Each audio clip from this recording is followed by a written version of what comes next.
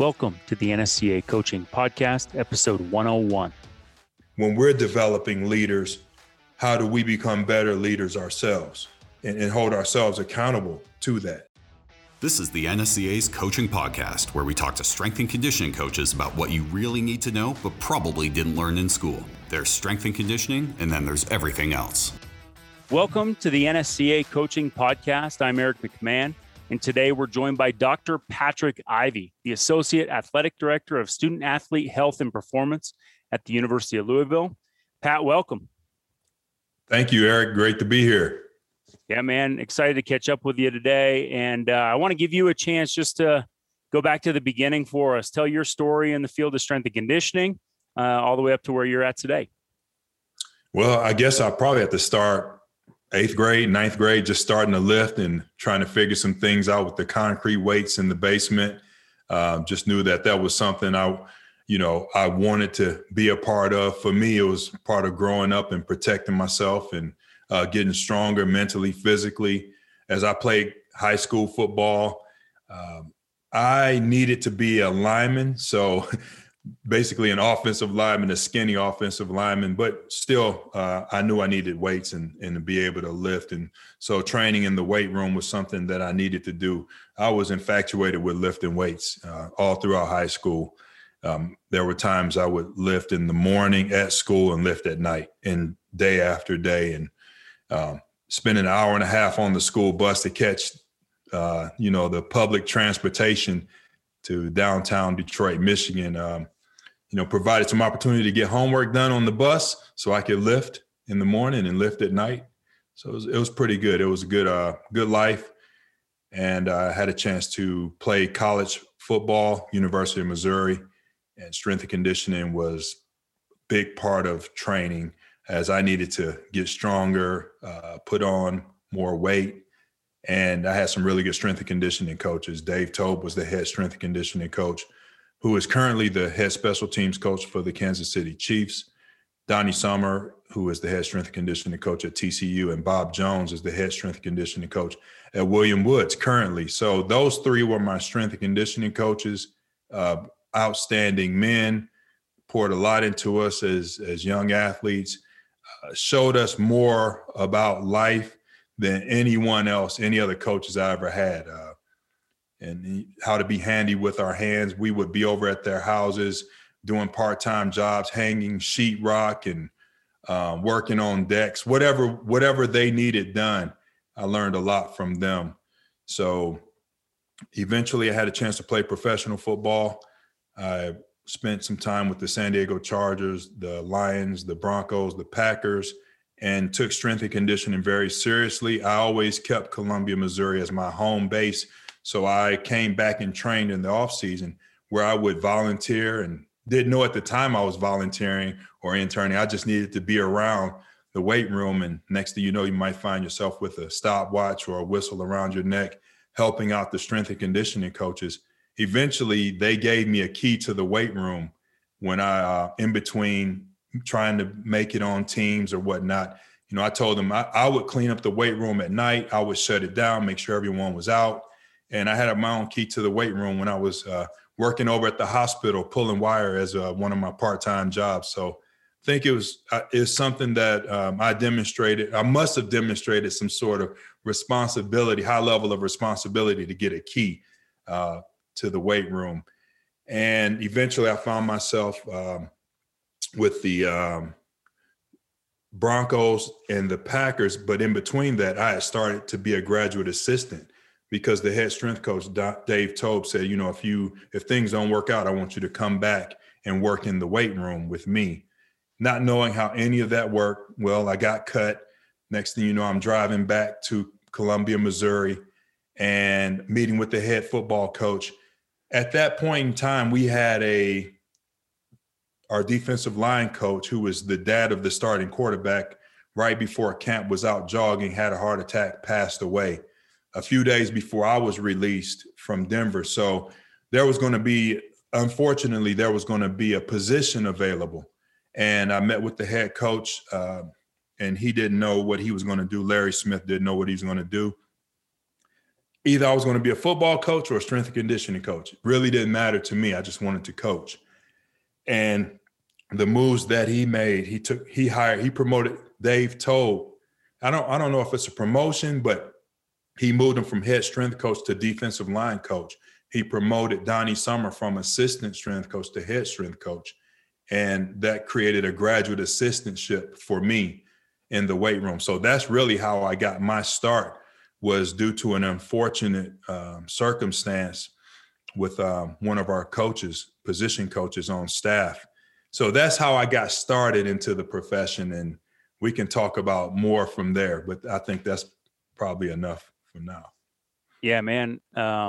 It's interesting to hear that progression, and you went all the way back. And, I had to laugh when you said you had to be a lineman, because it took me back to youth football where they got the weight restrictions to carry the ball or to be, in the skill position. So, if you're a bigger kid, you're kind of just thrown onto the line, and then it's like you're there with all the big guys. And it's, that brought me back a little bit.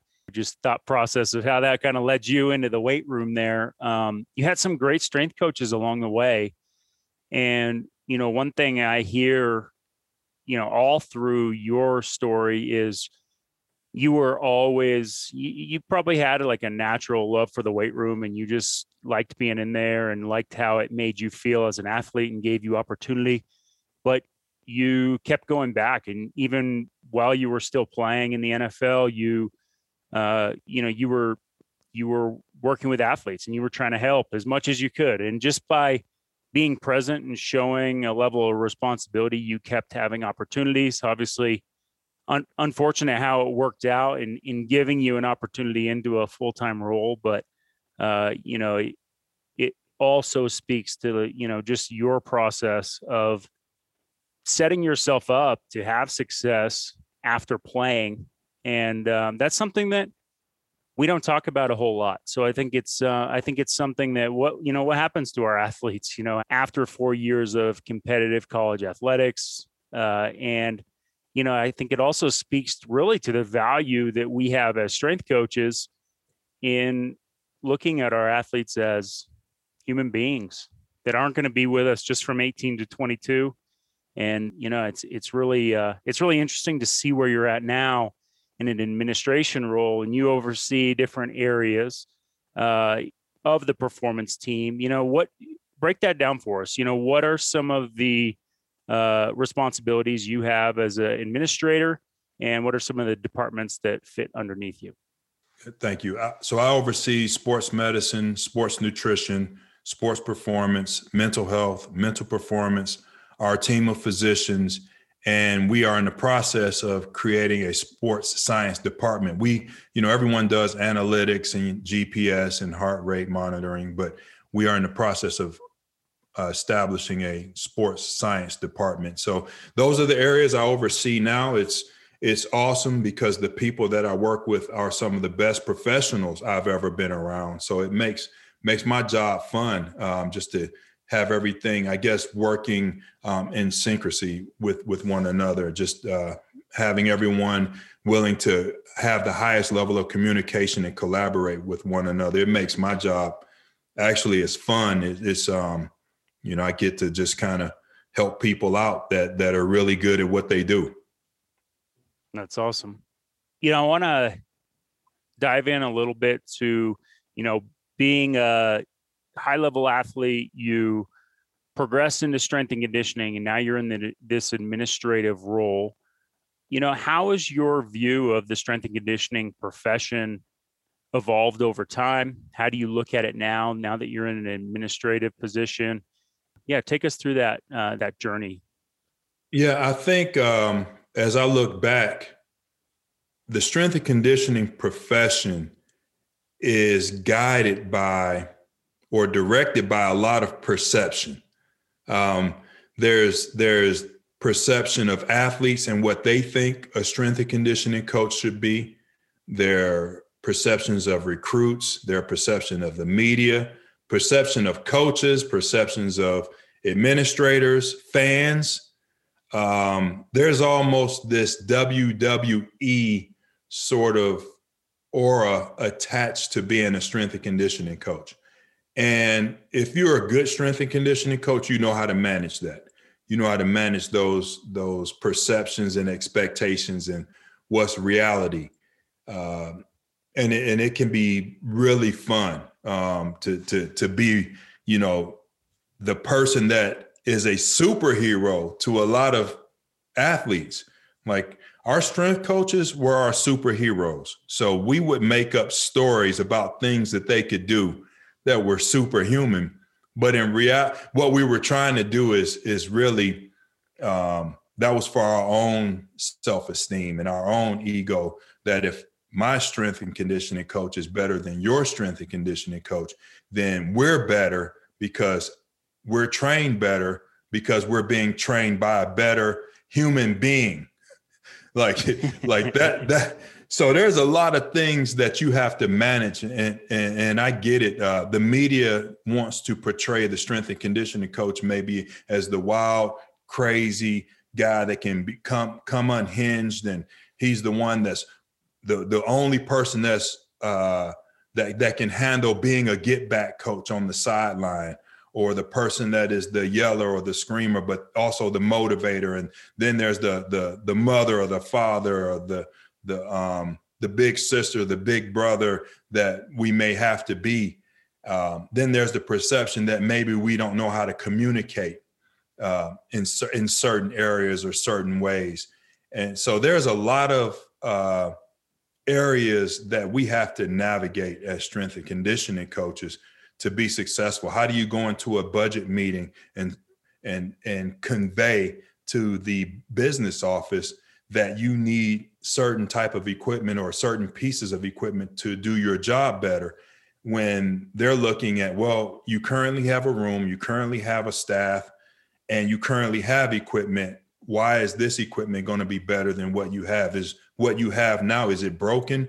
Like, there's just a disconnect between sometimes what the business office knows and understands, and what we as strength and conditioning coaches are, how we're used to communicating. Like, I just told you I needed something. Why do I have to explain it? Like, I need to get back to coaching. I don't need to be here talking to you, explaining why I need reverse hypers to train the low back and posterior chain.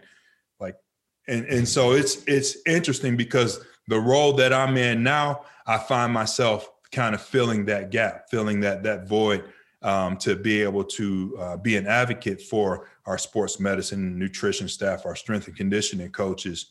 And it's something that I'm having to learn as well. Like, how do I communicate with marketing and all of the different areas that work in the athletics department? There are a lot of athletics departments, there are hundreds of employees, hundreds. And you only really know about the head coaches and maybe a couple of the strength coaches. But reality, this is a business that has to operate. And a lot of schools, Power 5, are, $100 million plus businesses. So I don't want to go off on a tangent, but it's a lot for a strength and conditioning coach to be able to navigate and be a good coach at the same time.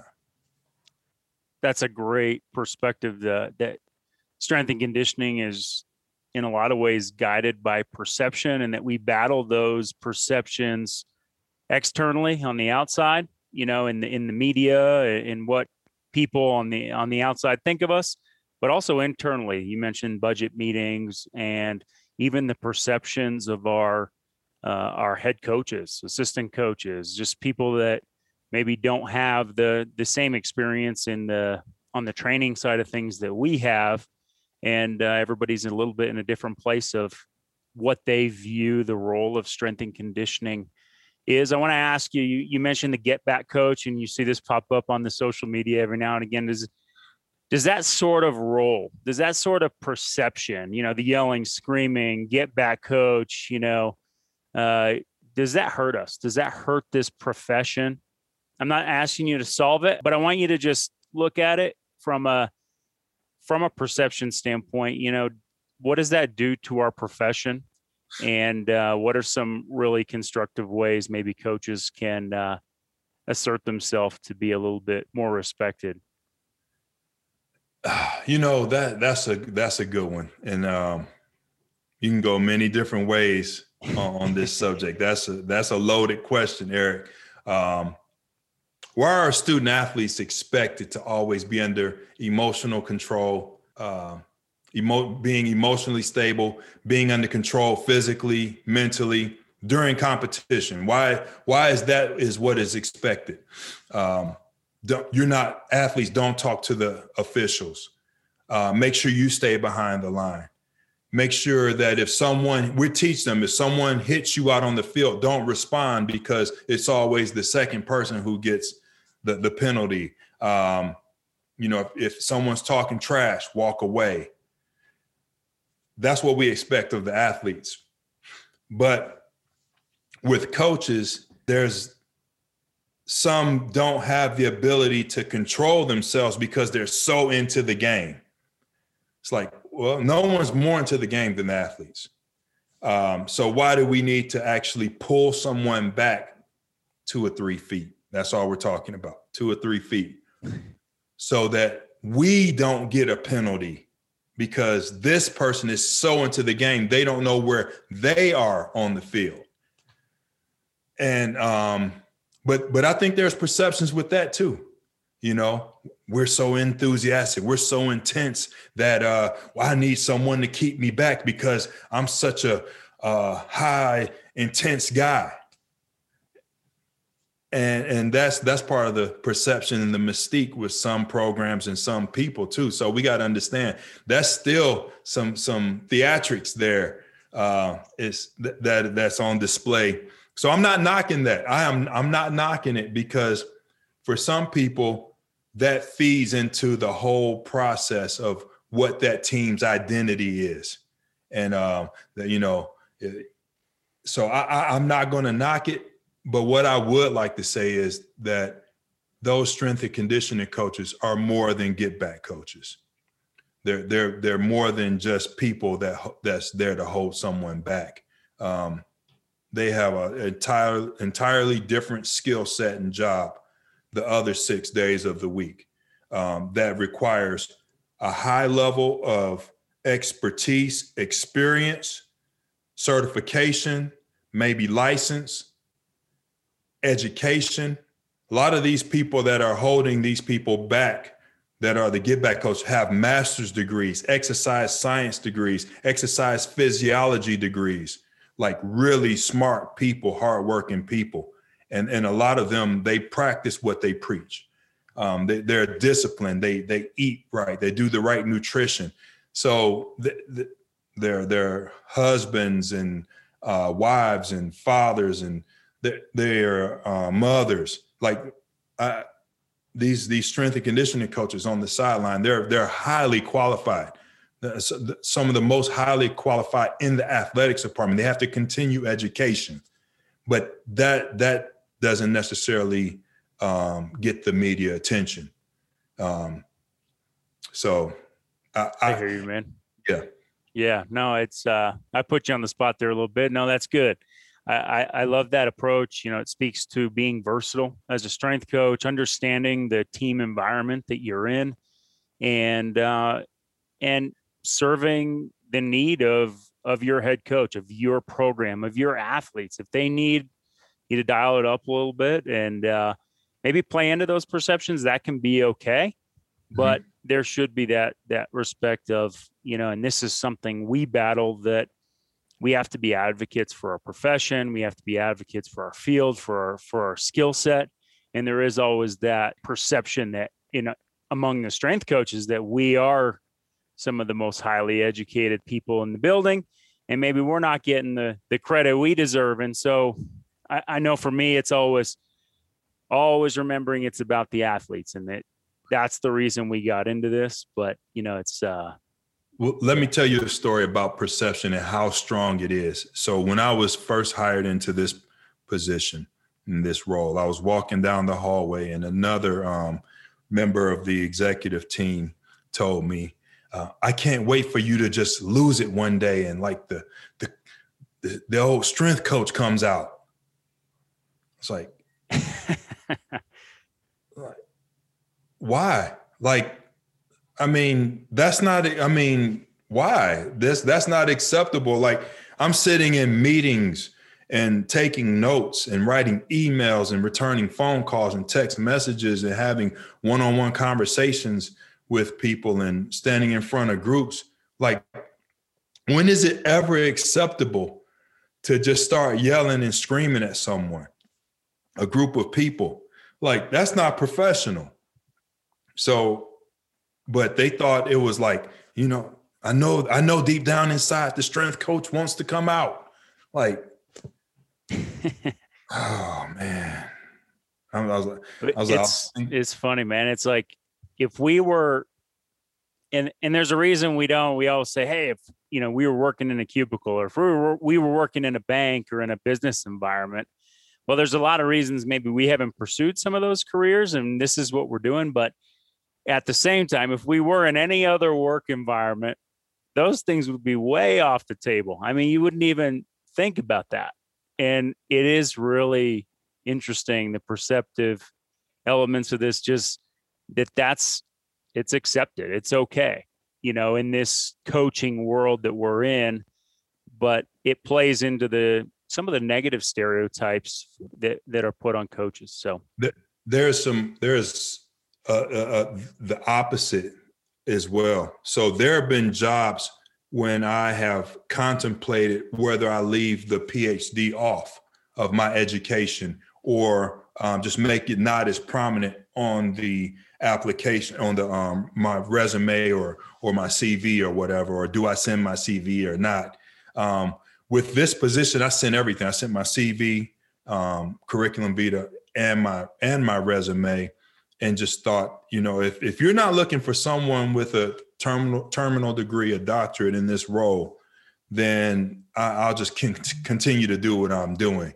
But there, I know some perceptions, and I had a coach before tell me, I know you got your PhD, but I'll call you doctor one time, but after that, I'm not doing it. Like, really? Like, you know, I went back to school to help everyone, not just myself. So the PhD doctorate is not for me. Like, I actually sat in a class to learn about sports psychology so that I can help our athletes, our coaches. And but there was a fear that maybe my ego would somehow take over, or maybe I'm distracted because I went back and learned more and got a, like, there's still a perception out there that people don't want some people don't want what they might perceive to be as a smart strength coach. And I would love to, that's my goal. My quest is to kind of undo that, to make it okay for the strength and conditioning coach to have a podcast because you've got an extra half an hour on at night or on the weekend. Or if you want to write a book, that it's okay. It doesn't take away from your ability to be a coach. And to write a blog, to help to be able to pass some information on. It doesn't take away, it only adds to your ability to contribute and make a difference. So there's still some perceptions out there that we're supposed to be the meatheads and the people that live in the weight room. And I know of another strength and conditioning coach that was told by his head coach to stop making certain social media posts because the head coach was getting, quote unquote, killed by donors and fans because of the perception that if the strength coach can send a 30-second blog of a 30-second video of inspiration and encouragement to his players, that somehow that coach that 30 seconds is taking away from the team being trained. Like those are some of the battles that we're dealing with right now. Those perceptions of what we're supposed to be. Wow, man. Yeah, I love it. You know, be more than a strength coach. We are more than just strength coaches. When you look at the skill set that and the education that we have. I want to ask you, and I think back, and maybe just something I've always honed in on, being from the baseball world, thinking of coaches out there like Bob Alejo who have moved into administrative type roles. Speak to the value of a strength coach advancing in their career, becoming a director and advancing into an athletic director type position. What does our strength and conditioning background and knowledge of athletes and it help with in that administrative role, and give us a little bit of a, hopeful projection of maybe where that could take us as a field? So there's a perception we have as strength and conditioning coaches of what it's like to be in this role. And I've had conversations with people that ask me, what is it like to be in this role? And the first thing I would say is get rid of those perceptions, because just like no day was ever the same being a coach, and you might have an idea of what you wanted to do, but you got to be ready to adapt and adjust. The same thing goes for being in this role. So you might have an idea of what you want to get accomplished, and you got to work towards that, but you got to be ready to adapt and adjust every day. So you may think that, well, I want to be more of a high performance type of director. Well, then COVID happens, and you're going to spend 95% of your time dealing with COVID and medical issues when you really want to be the maybe more of the sports scientist or the person that's measuring peak velocities, or that's not going to happen. You have to take what's right in front of you and deal with that situation as a leader in this position. So first and foremost, you got to be a leader in this position, someone that is willing to learn how to communicate and improve the communication, written, verbal, body language. You have to be willing to learn in this position. That's the one thing I know every day is I don't know everything. Don't claim to know everything. I've got to learn every day. I've got to rely on the people around me. I've got to ask questions to people that I supervise so that I understand better what they do and what they need from me. So you have to have your ego in check. You can't be the, well, I was a strength and conditioning coach, so I know how to do strength and conditioning. No, when I go into a weight room, I'm looking to learn. I'm not going in to criticize. So whether it's Mike, Jason, or Andy, our directors of strength and conditioning here, or their staff members, they know when I'm around that I'm not being judgmental. I'm actually there to contribute if I can, or learn something if I can, just to make their experience better here at this university. So I think you have to also continue to learn and grow while you're in that position as a strength and conditioning coach. Just as much as you read an article or a blog or watch a video on your craft, you also have to learn about the budget process or media relations, sports media, advertising, development. You have to continue to ask to sit in a meeting, visit with your sport administrator, and learn what it is to do their job. Visit with the senior women's administrator, the diversity person. Get to know those people and what it is that they do and what it takes to do their jobs, because all of that information, all of those experiences are going to matter. I think when I stepped over on campus, I took a year and a half, almost 2 year break away from athletics, and I went to work on campus in the chancellor's office. That experience, as much as I didn't like wearing a suit and tie every day, that experience prepared me more, I believe, to be an administrator, a high level top administrator, than my strength and conditioning job. My strength and conditioning role. Now, I was also an assistant and an associate athletics director, and I was involved in those meetings. That experience helped me tremendously in my career. But just working with athletes, I find myself now I'm working with people, very experienced people. I oversee people with PhDs and medical degrees and medical doctors and all types of licenses and certified everything.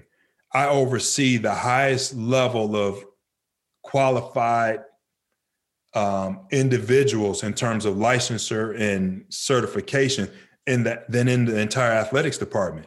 I mean, all the people that I work with have to operate off a certain code of ethics or they lose their license.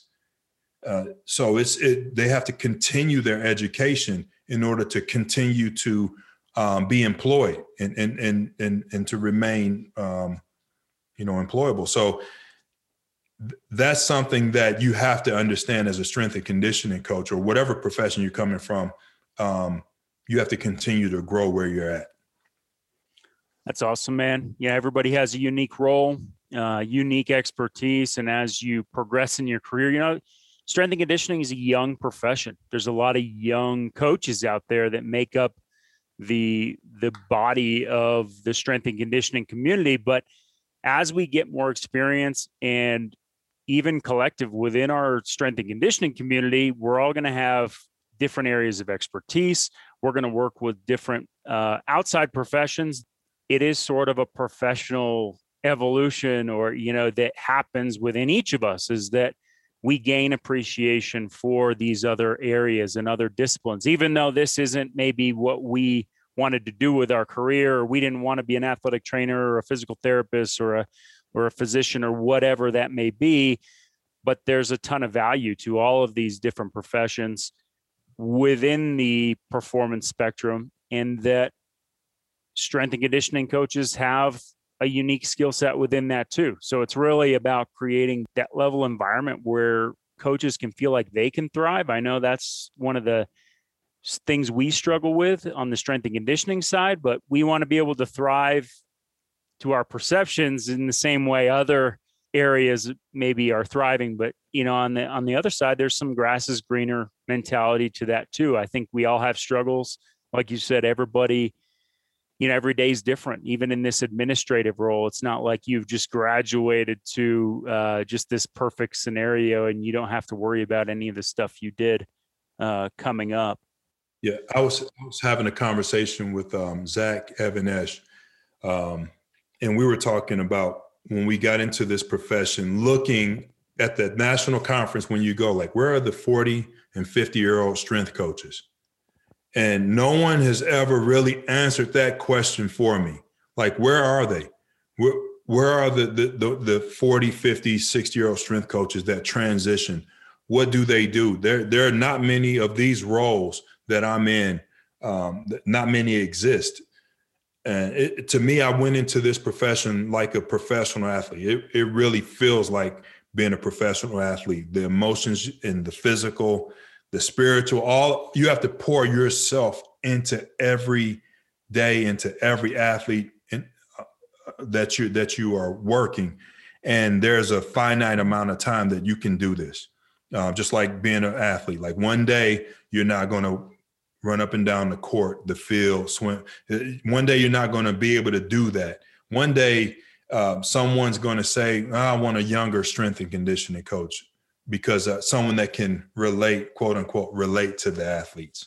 And then your elbows and knees and ankles get tired, get sore. The cartilage starts to wear out when you've been pounding that weight room floor year after year after year. So what do you do to transition? I've had a lot of conversations with strength and conditioning coaches, sending out my job description because people want to be able to, can stay around athletics and move into an administrative role. So it's definitely on our minds as strength and conditioning professionals. I think we have to make sure we're the best prepared when those opportunities come. It's great advice. And one thing I believe is that these conversations and thought process can get the best of us at times, but as strength coaches, we are uniquely qualified in providing energy and enthusiasm to our environment, targeting specific challenges and working to make those challenges disappear by building a plan. And that is not exclusive to sets and reps. We can take that strategic element of what we do and graduate that into an administrative role. But are you willing to go beyond the dungeon weight room mentality. And maybe you love that. I mean, we all love the weight room. Now that we've gone to these video podcasts, I get to see everybody's backdrop. You got a squat rack behind you with the med balls, and it's awesome, man. I got a new squat rack in my garage. Product of the pandemic and not being able to get out to a gym. It's like we love this profession. It's in our blood, and we love the disciplines and skill set of being a strength coach, and there's so much value to that. Well, just one thing in this role, I love that I get to connect with so many coaches out there. And I just think there's so much value into keeping our narrative positive and just showcasing how professional and how educated we are and how qualified we are to fill in different roles within an athletic department. And one thing, we've talked about a decent amount is you guys are moving into a sort of a different, some different roles with sports science. I want to ask you how does sports science fit within, the University of Louisville athletic program? How is that going to interact with the other elements that you guys already have? I think it's just going to be another part of what we're doing. Research and science should be the basis of what we're all doing in health and performance, whether it's nutrition, research and science, sports medicine, sports performance, mental health, mental performance, the medical doctors. Like, research and science is the foundation of everything that we're doing. So it's taking it, making it be more present, I think, in the physical sense, saying, hey, we have a director of sports science and a director and a sports science staff that biomechanics, and whether it's some sort of program coordinator, researcher, someone that's doing data analytics, and then someone's doing technology. So these different entities of sports science, and how do we utilize, we have the number one master's degree in exercise science and physiology in the nation. Like, how do we use that in our health and human performance? It's on the first floor of the building of my office. So the academic unit. So how do we use that and the graduate students and the doctoral students to give them a first class experience working in athletics? How do we enhance the experience of our athletes and coaches and everyone in health and performance? So that's kind of my job, is to help us figure this out. And it's going to take more than just the university. It's going to take people in the community, us working together. So I see this as an entire community effort, more than just athletics, to bring sports science to the forefront of training athletes. Awesome, man. You spoke to your athletic background all the way up through college, being a college football player, going to the NFL, now in administration. And I want to, we have a lot of young coaches that listen to this podcast, and they have similar aspirations, as we've talked about. What are some of the resources that you've dived into over the years? Books, you mentioned leadership. Are there any really influential leadership books that helped you, or even within the disciplines of strength and conditioning? What do you got, man? Yeah, there's a lot. Our athletics director, when I was director of strength and conditioning for a long time, his name is Mike Alden. He has so many other athletics directors that have come underneath him that are current athletics directors. He would always make sure we were reading a book. And 5 levels of leadership, start with why. You don't need a title to be a leader. So many books that it was all about leadership. And we would talk about this book in our senior staff meetings, or our rising manager meetings, rising leadership meetings. And for me, that was valuable, because what we did is, whenever we were going through a book as a senior staff in the athletics department, we would buy a book for every strength and conditioning coach out of our own budget in the weight room. And we would do the same thing. So as a staff, we would go through a book, a different leadership book. The training books, we were expected to do that on our own. You know, if you want to read super training, that you do that on your own. But it would be something that when it came to leadership and communication and teamwork, we always read those books as a staff together.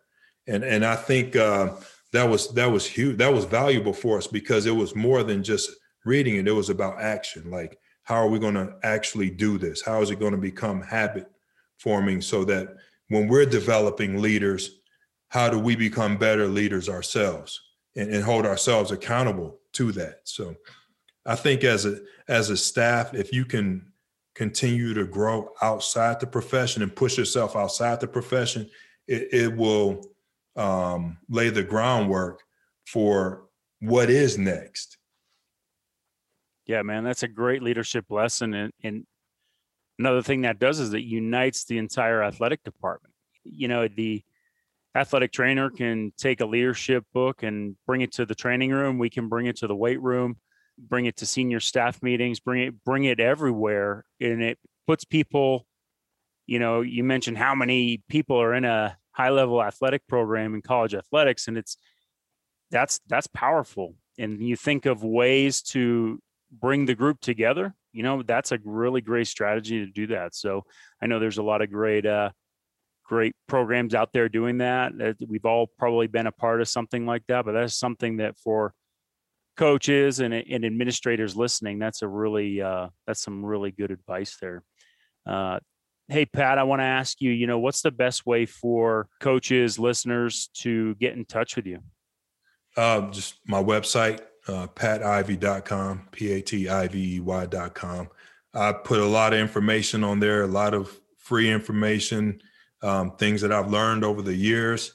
I think you can go there, and that's another site. You know, that's another thing you can do as a staff is that's where I put it out there. I'm trying to pass the baton and pay it forward. I've got books and workbooks and a mental conditioning online course that the stuff that I taught and I learned when I went back to school to get my doctorate, you can take stuff and print it off. And, you know, so many times we wanted to get information, but it seemed like in the strength and conditioning profession, we were unwilling to share a lot of information, thinking that we would give up our competitive advantage. So I'm in a position now where I don't have to worry about that.